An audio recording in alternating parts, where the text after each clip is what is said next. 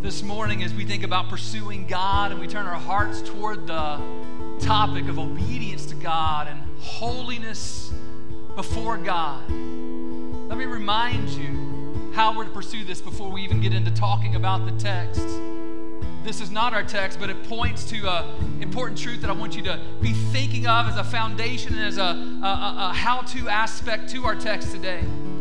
The Lord writes in Psalm 34, he says, "Oh, taste and see that the Lord is good. Blessed is the man who takes refuge in him. Oh, fear the Lord, you his saints, for those who fear him have no lack.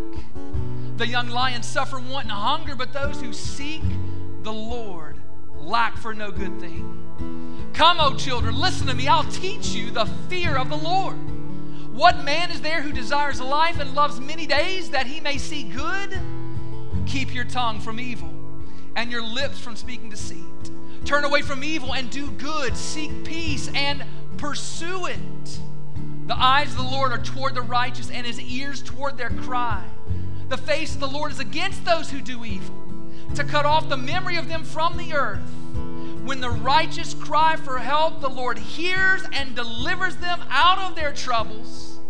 The Lord is near to the brokenhearted and saves the crushed spirit." And that's how we come to God this morning.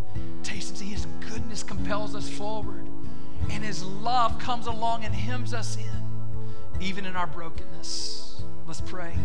Father, in the strong name of Jesus, we come to you this morning and we ask that you would come and meet with us today, that we would seek you. Seek you. And you tell us if we'll seek you, you may be found. You will be found. I ask, God, that you would touch every heart in here this morning. God, we are your people, and therefore we are to be holy. We are to be obedient to you, Father. Help us to do that today. Help us to see that.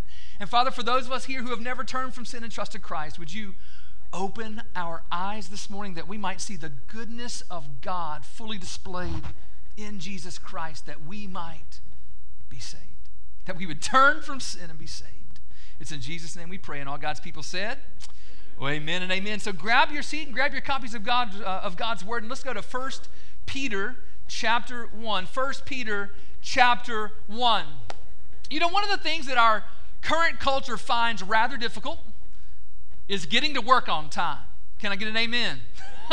Especially those of you who are employers. You maybe manage, or you supervise, or you're the owner of a business. You would all be able to stand and say, that is true. Now, sometimes things just happen, right? We got to be fair. Some things happen that are out of our control, but for many Americans, being late is not an every now and then thing. It's actually habitual.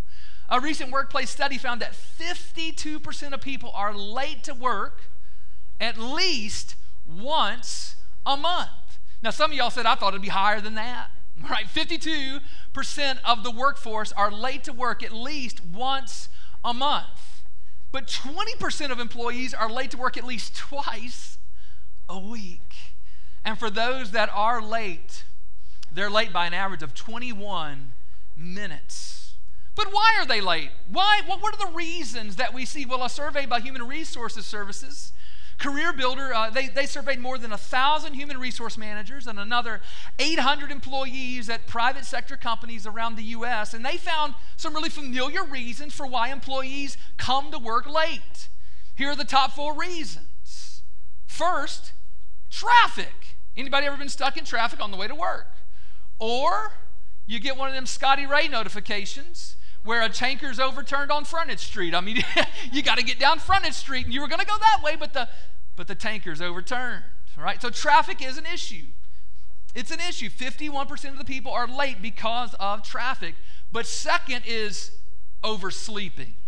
I've done that before, right? And isn't that one of the most jarring things in the world, right? You're sitting there, and all of a sudden you wake up, and you look over the clock, and you jump up. I mean, it ruins your day, right? But a lot of us are late because we oversleep. Third, 28% say they're late because of the weather. All right, now whether that be not a lot of snow around here, we don't have a lot of excuses, all right, but nevertheless, it does. And from time to time, some precipitation comes down on the ground here, all right, and it can cause us to be a little late, drive a little slower than maybe we would normally drive. And then fourth, as they've surveyed, 23% said they're just too tired to get out of bed. Been there before as well. But you know what? All of these excuses, they're boring. I mean, if I'm going to hear an excuse, if I'm going to hear a reason, I want it to be one that I've never heard in my life, right? I want one that's going to be interesting, that's going to tickle my fancy a little bit and say, wow. And people have come up with some amazing excuses of why they were late. One person, they showed up to work late, and when the boss asked them why, here's the excuse that was given. Morning sickness. Now, that's understandable, right? For a lot of ladies, morning sickness is a very real thing, right? Those, especially pregnant ladies, that's an understandable thing. The only problem was, this was a dude. He was a little confused, maybe. One lady said she had been on time, but her fake eyelashes were stuck together, and they were really hard to get apart. One guy, he told his boss, he said, look, I left home in plenty of time, but I realized coming out of the driveway that my left turn signal wasn't working properly, and so I had to take right turns the whole way to get here. One guy, he biked to work, and he said that morning he had an unfortunate run-in with a groundhog. He didn't run over the groundhog. The groundhog attacked him, bit his bike tire, and flattened it. That's one bad news groundhog, right? That wasn't Poxitony Phil or whatever his name is, right? Wasn't that dude? He's nice. Who's glad that spring's coming, right? If you believe in that, okay? Nevertheless, a lot of fun with that. One lady said she would have been on time, but as she was walking out the door, she walked into a spider web. And she began to search for the spider, and when she couldn't find the spider, she had to go back inside and shower again because she could not think about going forward without first making sure that spider was gone. And speaking of animals, one fella said that he just hated to be late, but when he woke up that morning, his heat was out. And before he left that morning, he had to make sure that his snake was warm. He likes his snake, apparently, right? Now, these folks, they may not be good at getting to work on time, but they are good at making excuses. But aren't we all? Aren't we all good at making excuses? Especially when it comes to the lack of obedience to God in our lives. I mean, God, I would have, but... Now, excuses are as old as the Garden of Eden. They've been around since the Garden of Eden. When God came looking for Adam and Eve after they sinned, the excuses started flying. Right? When God questioned Adam, he was ready with an excuse. Yes, God, I ate what you told me not to eat, but it was her fault. And he didn't stop there. Actually, God, you know what? It's actually kind of your fault because you gave me her. And then when God turned to Eve, what did Eve do? Excuses, right? God, it's the serpent's fault. The devil made me do it. And from that day forward, if there's one thing about the human race that you can count on, is that we make excuses, especially when it comes to our obedience to God. But let's be honest this morning, beloved. We have no good excuse. We have no good excuse. When we stand before God one day, no excuse will do. For that reason, as we turn to our text here in 1 Peter chapter 1, 13 through 21, God calls us this morning to throw away our excuses. Get rid of your excuses. Here's today's takeaway. Today's takeaway that I want you to leave here with, that the text is calling us to, is to be obedient children unto holiness no matter the circumstances. Now, we could say it this way: be obedient children unto holiness without any excuse whatsoever. Now I want you to listen to this powerful word from God here in 1 Peter 13 through 21, calling you and me to do just that. Here's what the Word of God says. It says, therefore, preparing your minds for action and being sober-minded, set your hope fully on the grace that will be brought to you at the revelation of Jesus Christ. As obedient children, do not be conformed to the passions of your former ignorance, but as he who has called you is holy, you also be holy in all your conduct. since it's written, you shall be holy, for I am holy. And if you call on him as Father who judges impartially according to each one's deeds, conduct yourselves with fear throughout the time of your exile, knowing that you were ransomed from your futile ways inherited from your forefathers, not with perishable things such as silver or gold, but with the precious blood of Christ, like that of a lamb without blemish or spot. He was foreknown before the foundation of the world, but was made manifest in the last times for the sake of you, who through him are believers in God, who raised him from the dead and gave him glory, so that your faith and hope are in God. Thus ends the reading of God's word today. Let's pray. Father, I'm going to ask that you bless us. God, you've blessed us already in the reading of your word. So, Father, would you now bless us in the preaching of your word? And then, God, would you bless us in the living out of your word? God, we confess to you today that there are areas where we are not holy. Yet that's what you call us to. And I pray today that you would ignite a passion in us today that we would be holy. I'm not talking about my neighbor. I'm not talking about my spouse, Father. It's so easy to look at others and say they should be holy. God, you're talking to me today. You're talking to Ben Simpson. You're talking to each individual here today, Father, and I pray that you would help me, show me, motivate me to holiness. It's in Jesus' name we ask this, and all God's people said, amen. So be obedient children unto holiness no matter the circumstances. Beloved, it's time to throw out the excuses. And if anybody had good excuses, perhaps it was the Christians that that he was originally addressing here in this letter. Right? Remember looking back at verse 1, he was writing to brothers and sisters in Christ who lived in Pontus, Galatia, Cappadocia, Asia, Bithynia. All these are cities, churches in modern day Turkey. And these Christians, they were going through some difficulties, and it was about to get worse. It was about to get worse. I mean, they were being grieved by various trials, according to verse 6. And these refining fires were only going to get hotter, right? I mean, entire persecution is going to break out here in just a few years, right? Across the Roman Empire. Going to take Peter's life first, and then Paul's life, and countless Christians along with them. And as the Christian life became more difficult, God knew where the fallen human heart loves to turn. Excuses. When the going gets tough, we turn to excuses. God, I want to be obedient to you, but. And so God in his grace, through Apostle Peter here, he cuts them off at the pass before they can ever even begin to do it. He says, here is why we're not going to make excuses. Before they'd even begin with all the reasons that they can't be obedient to God, he gives them all the reasons they should be obedient to God no matter the circumstances. And y'all look, God in his grace is doing the very same thing for you and for me.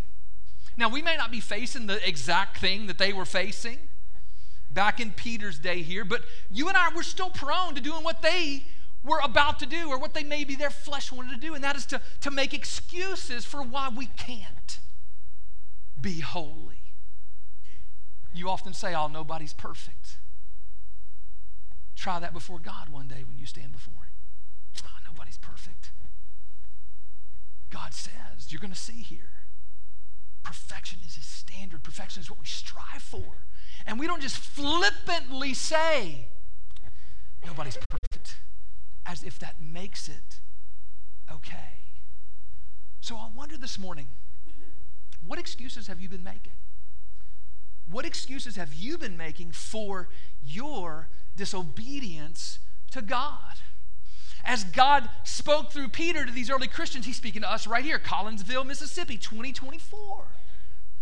Be obedient children unto holiness no matter the circumstances. And we see that calling on our lives explicitly in verse 14 and 15 here. 1 Peter 1, 14 and 15 says, as obedient children, do not be conformed to the passions of your former ignorance.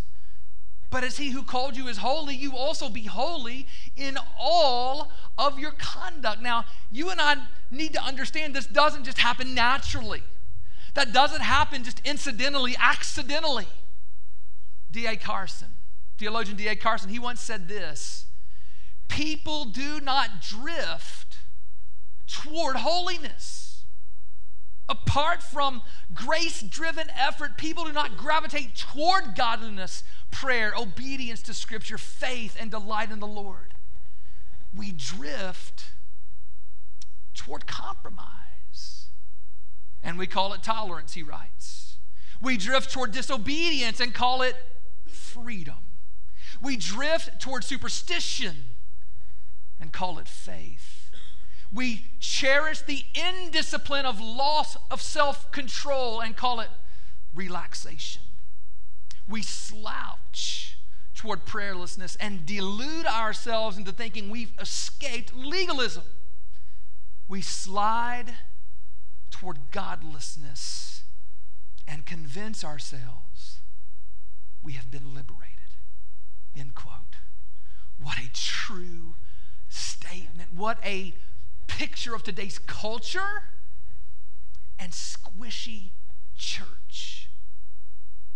Obedience and holiness, guys, is for you and me. Complete holiness is for you and me. I'm not talking about positional holiness, what we would call justification. If you want to get theological for just a moment, yes, in Jesus Christ we are all perfectly holy positionally before God in Jesus Christ. But I'm not talking about positional holiness. I'm talking about right now on the earth, living in my life holy. What we might call progressive holiness. Right? Holiness right now where I'm going from what Ben used to be to what God wants me to be. And he wants you and me to be holy, but it doesn't happen naturally. It's not what our inclination is. This world is not set up for that. And so we have to be intentional about it. That's why before God ever calls us to be holy here, he says that we have to get our minds ready. We have to get serious about holiness. That's what he says here at the beginning of verse 13. Look at what it says, 1 Peter 1:13. Therefore, preparing your minds for action and being sober-minded. Those two phrases right there, that's getting our minds ready and getting serious about holiness. You know, the phrase here, preparing your minds for action, literally is gird up the loins of your mind. That's literally what it means there. And that's a phrase that's kind of lost on some of us because we don't gird up my loins. That sounds dirty. As far as it goes, you got a little something going on. I mean, I don't know about that, you know? But that's what people back in the Bible days had to do when they were ready to get after something. I mean, both men and women. You've seen the Christmas plays. You've seen the Easter plays. You know what how we depict people dressed back in those days? We depict them that way because that's how they dressed. Women wore long dresses and men wore long tunics and robes. And if they were really going to have to get after something, then those long garments would constrict their movements. I mean, you'd have to waddle along. And so they would gird up their loins. They would take their long robes and kind of bring them up and put them together, and they would take them between their legs and they would tuck them in their belt and kind of turn their long tunics into shorts. That way their legs were free to be able to really move here. If they were going to battle, if they were going to really work, if they were going to run, they would have to gird up their loins. And then they would be ready for action. Well, God here calls us to gird up the loins of our mind, which means prepare our minds for action. There has to be a mindfulness and intentionality if you and I are going to be holy. Because again, as Carson said just a moment ago, we don't drift toward it. If anything, we drift from it. So we got to prepare our minds for action. But not just that. We have to be sober-minded. That's what he says here. Sober means more than not being drunk. It means being serious. We're to be serious-minded about our obedience, serious-minded about our holiness. I wonder this morning, church, where would our obedience be if we were half as serious about our holiness as we are about our hunting? Where would we be if we were half as serious about our holiness as we are our health and nutrition and exercise? Where would our holiness be if we were half as serious as we are about following our favorite sports team or doing a good job at our work, right? Or even our family? All good things. Everything I mentioned there is good stuff. But if we're being honest this morning, we are way more sober-minded about those things, way more serious-minded about those things than we are our holiness. It requires seriousness. It requires readiness.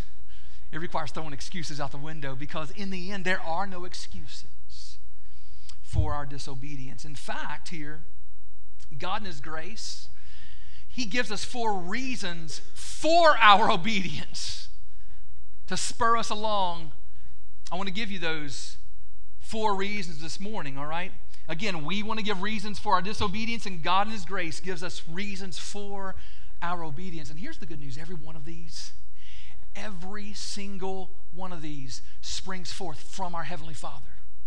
It doesn't spring forth from in you. The motivation is not necessarily in you. They are all external from us. And that means every one of us, no matter our situation, our mindset, or anything, have access to these things to help propel us forward to be obedient children unto holiness, no matter the circumstances. Well, why should we do that? What are those 4 reasons? First, your Father is holy. That's the first reason we get in the text. Your Father is holy. Now, as we come to this text, right, don't overlook the relational dynamic here, because it's very key to understanding the dynamic here, okay? It's being emphasized that he is our Father and we are his child. That's the relationship that we have here. He's our Heavenly Father. We are his heavenly children if we are in Jesus Christ. Now, that's a distinction that we need to note. Not everybody on planet Earth is a child of God. Every person on planet Earth is a creation of God, but not every person is a child of God. You don't become a child of God until you're adopted into his family by grace through faith in Christ. Then you are his child. And as children, we should want to do what all children love to do, man. They want to imitate their daddy. Ask any boy who they want to be like when they grow up, and they will say, I want to be just like my daddy. I love to see the Facebook videos and pictures of dads doing things with their children, and oftentimes, what are they doing?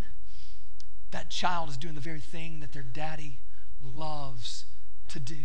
Their dad is their example. They love to be like him. They want to be like their daddy, how he dresses, how he talks, what he does, where he goes. And that should be no different for our Heavenly Father. We should long to be like him.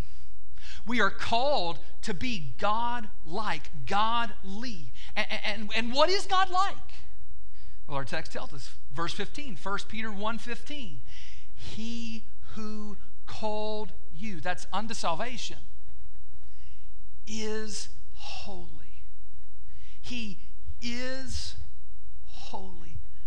Our Heavenly Father is holy. Now, we don't use that word in everyday talk usually. It's just not a word that we use. It's one of those churchy words, a Bible word.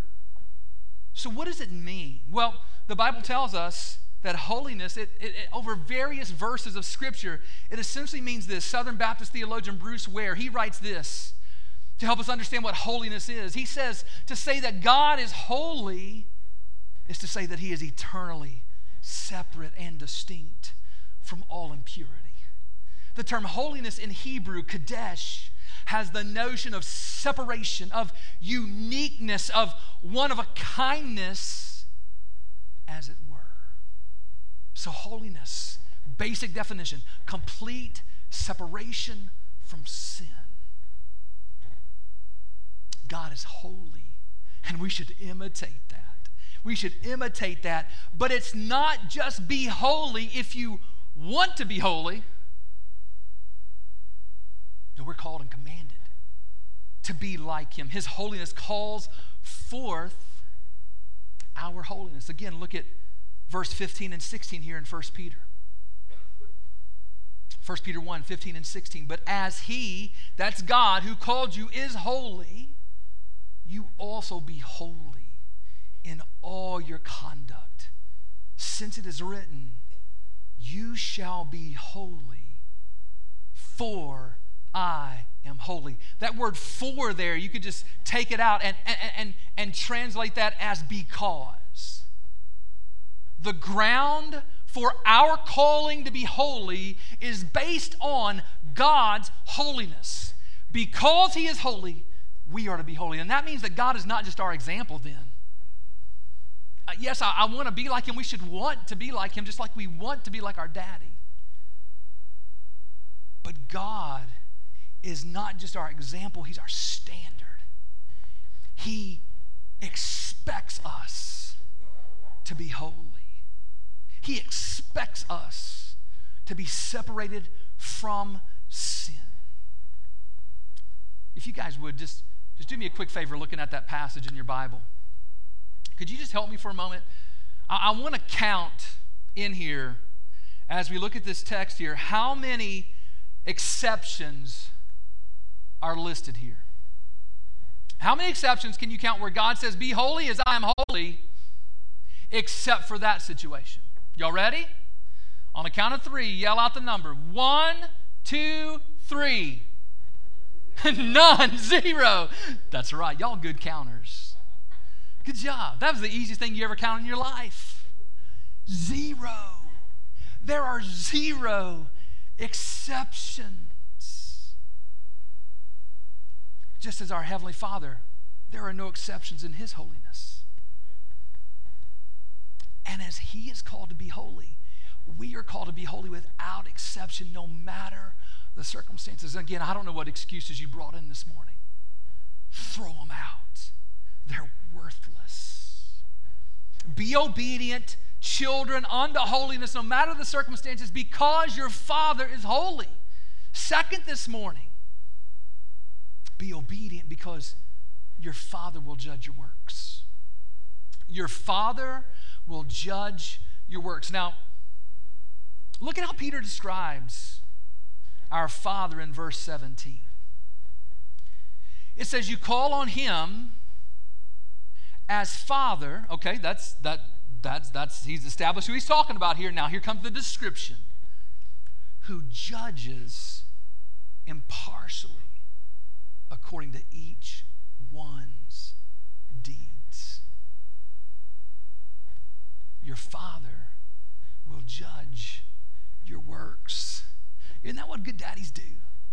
That is what good daddies do. Good daddies, they don't just set the standard, they communicate the standard, and then they hold you accountable to that standard. That's what a good dad does. There's accountability with a good father. Why? Because he loves his children. And those who love their children help them to do what is right. You see, a good dad doesn't just love his children. He loves what is right. That's the balance. That's the tension. Too many parents say, I just love my kids and let them live like hell. That's not love. If you love your children, you help them. In fact, you stand in the gap and help them to walk in holiness, to walk in obedience. And our good God is even better than a good earthly father. He's the best father. He perfectly loves you, and he perfectly loves what is right. And those are not separate things. He loves you, and he loves what's right. Therefore, there is accountability. Remember, holiness means that he loves righteousness and hates sin. accountability is part of that. Our text says, when we stand before our Heavenly Father, He will judge us based on our deeds. Was I holy in this life as God is holy? It's based on the life that we live. And this is not just for the unsaved. I mean, he's talking to the saved here. He's talking to the saints. And a saint is not just the super Christians. It's Christians, those who have been made holy by God in Jesus Christ, those who are walking with God.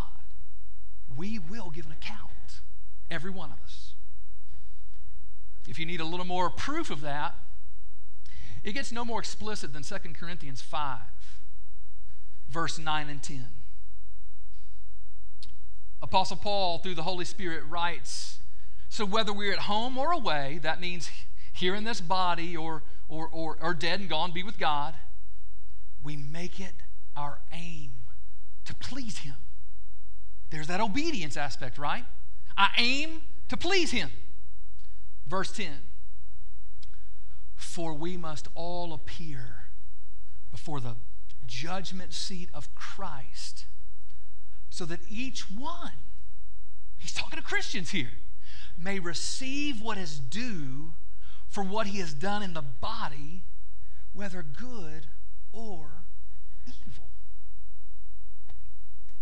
So that's interesting. I need some more clarification on that, Ben. Well, we turn to Romans 14, where we read something very similar. Romans 14:10 through 12. Again, the Holy Spirit through Apostle Paul. Why do you pass judgment on your brother?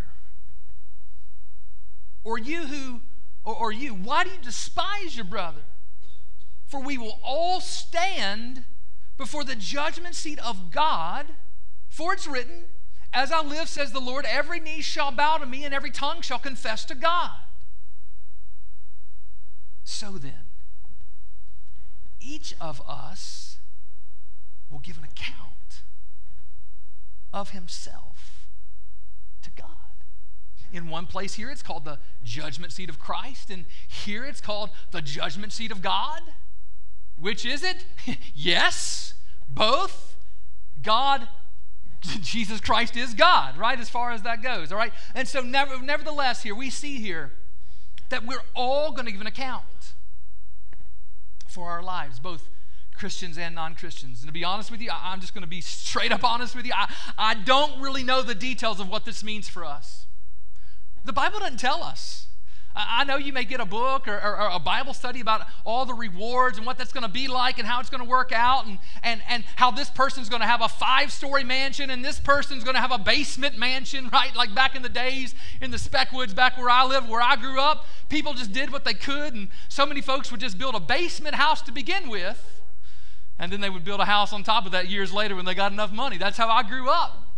That's how we grew up. We just did what we could at the moment. But maybe it's a 5-story mansion, or maybe this one who didn't do as much or didn't do as good, maybe they get that basement mansion. I don't know exactly how that works out. The Bible really, it just doesn't tell us the details. But it clearly tells us there will be accountability for how we live. Now, that will not change our status of being the Father's child. That will not change his status as our Father. That will not change our getting to heaven, because we don't get into heaven based on what we did, right? We enter into heaven by grace through faith in Jesus. But like a loving Father, God will hold us accountable for how we live our life on this earth. And somehow God will reward obedience, and somehow will discipline disobedience. Again, you need further clarification from Scripture. You could go to 1 Corinthians 3, 12 through 15. 1 Corinthians 3, 12 through 15. Now, if anyone builds on the foundation with gold, silver, precious stones, wood, hay, straw, each one's work will become manifest for the day, that's the day of the Lord, when we stand before Christ, when we sit at before the judgment seat of God, for the day will disclose it, because it'll be revealed by fire. And the fire will test what sort of work each one of us has done. If the work that anyone has built on the foundation survives, he will receive a reward. If anyone's work is burned up, he will suffer loss, though he himself will be saved, but only as through fire. I don't really know the details of what that's going to mean, but it does clearly tell us that God will judge our works. That's the implication of our text. Y'all, and in light of that reality, God says here in 1 Peter chapter 1, that then we should pursue holiness out of reverent fear. Look at verse 17. 1 Peter 1:17, right here in our text. And if you call on him as Father who judges impartially according to each one's deeds, conduct yourselves with fear throughout the time of your exile. Now, your exile is your time here on earth. Right, we covered this a few weeks back. The earth, in one sense, is not our home. Right, our home is with God, okay? So we're in exile right now. But he says throughout our entire time and throughout our entire life, we are to, as it says here, conduct ourselves with fear. As a child, it is right to have a holy fear of our daddy, amen? That's right? I want my children to have a holy fear of me. I had a holy fear of my daddy. You better believe it. And I want my children to have a holy fear of me. They need to know that if they do wrong, they need to know that I love them.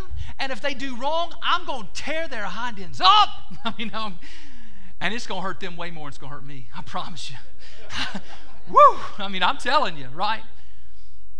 As they get older, whipping them's no longer appropriate. My daddy told me, he said, son, you're too big to whoop. I'm just going to take my fist to you. He never did that. That was just dad being a tough guy. Dad, if you're watching, I love you. As they get older, whipping is no longer appropriate, so they need to know that you will do everything in your power to get their attention. That they will feel the pain so that they will draw away from that which is no good for them. That they will draw away from that which will hurt them and kill them. That's what good daddies do. And beloved, that is our Heavenly Father. That's what He will do. And so we should have a reverent, holy fear of God. Just as Proverbs 9:10 says, it says, the fear of the Lord is the beginning of wisdom. Wise people fear God. And there are always ditches that we can fall in when it comes to the fear of God. Some generations before us, they were so afraid of God, they treated Him like a grizzly bear, right? They wanted nothing to do with Him, right? Keep God away from us. But then the other side is probably the ditch that we're in.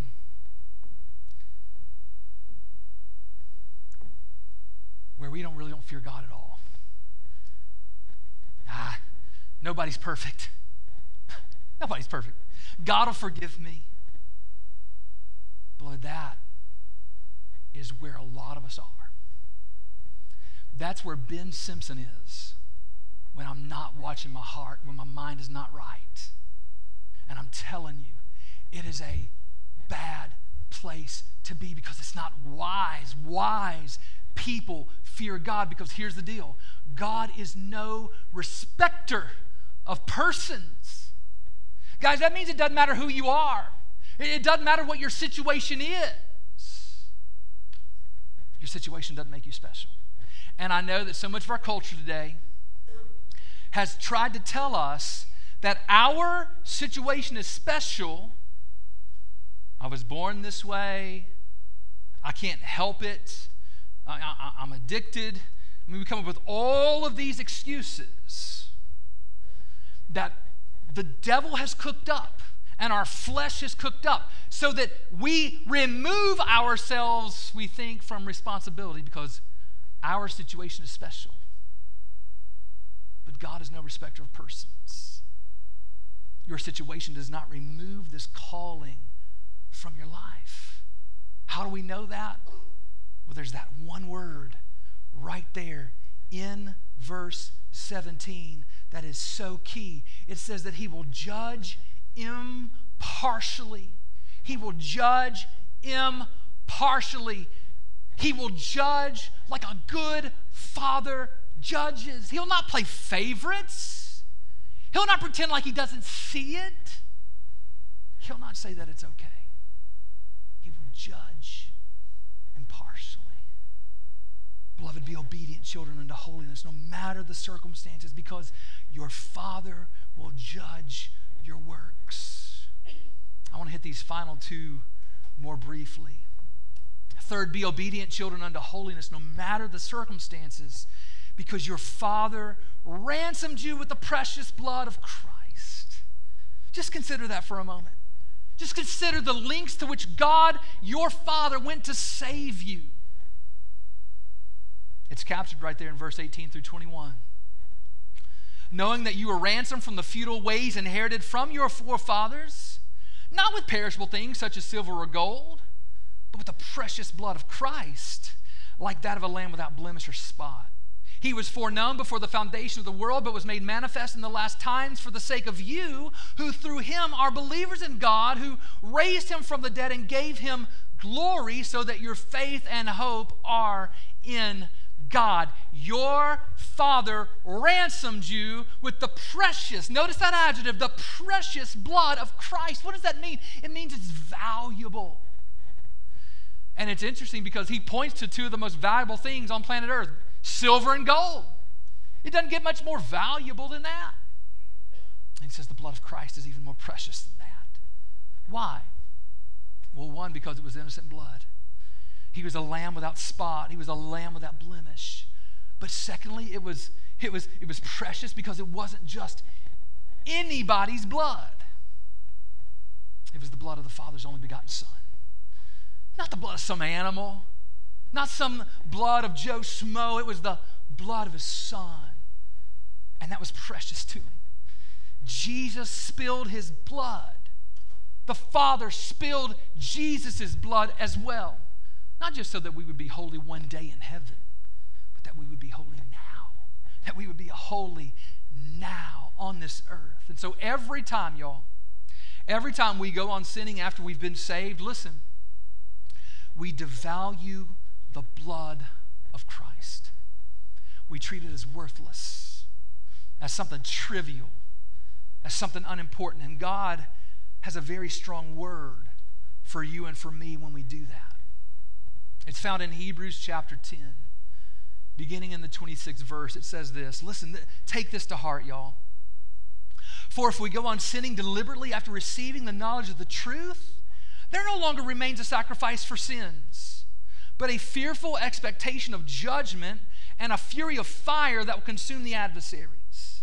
Anyone who has set aside the law of Moses dies without mercy on the evidence of 2 or 3 witnesses.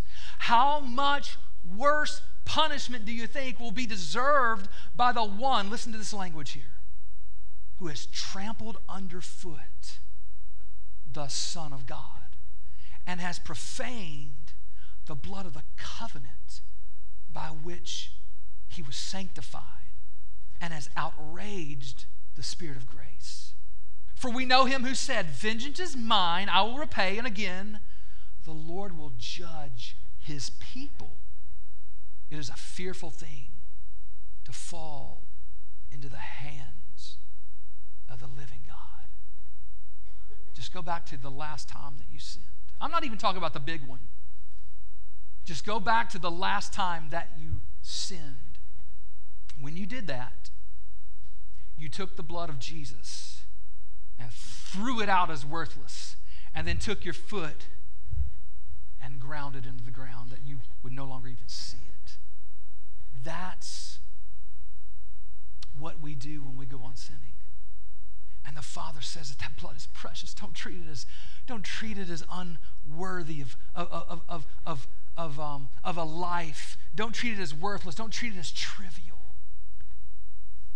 So, beloved, be obedient children unto holiness no matter the circumstances, because your Father ransomed you with the precious blood of Christ. And then finally this morning, be obedient children. Why? Because your Father will bring circumstance-changing grace at the Christ's second coming. At Christ's second coming. Now, this was actually first in the list, but I wanted to make it last. So look at verse 13 here. Go to verse 13. Therefore, preparing your minds for action and being sober-minded, set your hope fully, here it is, on the grace that will be brought to you at the revelation of Jesus Christ. That's a technical term there. We've talked about this before, the revelation of Jesus Christ, a technical term talking about his second coming. And when he comes, guys, there's going to be full grace, circumstance-changing grace. Look, I know your circumstances because they're my circumstances. I know the war that wages within my flesh. I know those sinful things that draw me away, those things which pop up and it's like a magnet and you got to fight it. I know that when you want to just speak in tongue lash and just blow out everything that you have on your mind and in your heart, right? I know that. I know that the people work around you make you furious because they don't do what they should do. I know that this world is set against you and you have to work so hard because there is a great gravity to our depravity. But God in Jesus Christ is bringing, when Christ comes again, a circumstance-changing grace. This world will be changed. Your body will be changed. You will no longer be apart from God as an exile, but you will be at home with the Father. You will behold him face to face, and that's coming. And so in this season, these circumstances, know that these circumstances are not forever. God is coming with circumstance-changing grace. And so until then, be obedient children unto holiness, no matter the circumstances. How? In Greek mythology, ancient sailors, they faced all sorts of dangers at sea. And one of the most unusual was that of the sirens, who used their mesmerizing songs to lure sailors to their deaths on rocky shores. And there were two famous Greeks who were able to sail by them successfully. One was named Odysseus. And how did he get by them? Well, he did this. He stopped up the ears of his men with wax and then had his men tie him to the ship's mast. That way, when the sirens began to sing, his men couldn't hear it and he couldn't run to them. They were safe. They were able to pass by without harm. But the other one was the legendary Orpheus, who was sailing with Jason and the Argonauts. And as they approached the sirens, they began to hear the siren's voice lift up over the water. And Orpheus didn't grab the wax. He didn't grab the rope. He grabbed his lyre, his harp, his guitar-like thing. And he began to sing even more charming of a melody to his men than the sirens could sing. Orpheus, not Odysseus, he represents what we want. We don't live this holy life simply by saying, don't do that. We do it by setting our hearts on God and loving the heart of God and the music of God, as we opened up with, oh, taste and see that the Lord is good. He is good. And I pray you would chase after him with all of your heart. May you be holy. May you love to live, to obey your Heavenly Father.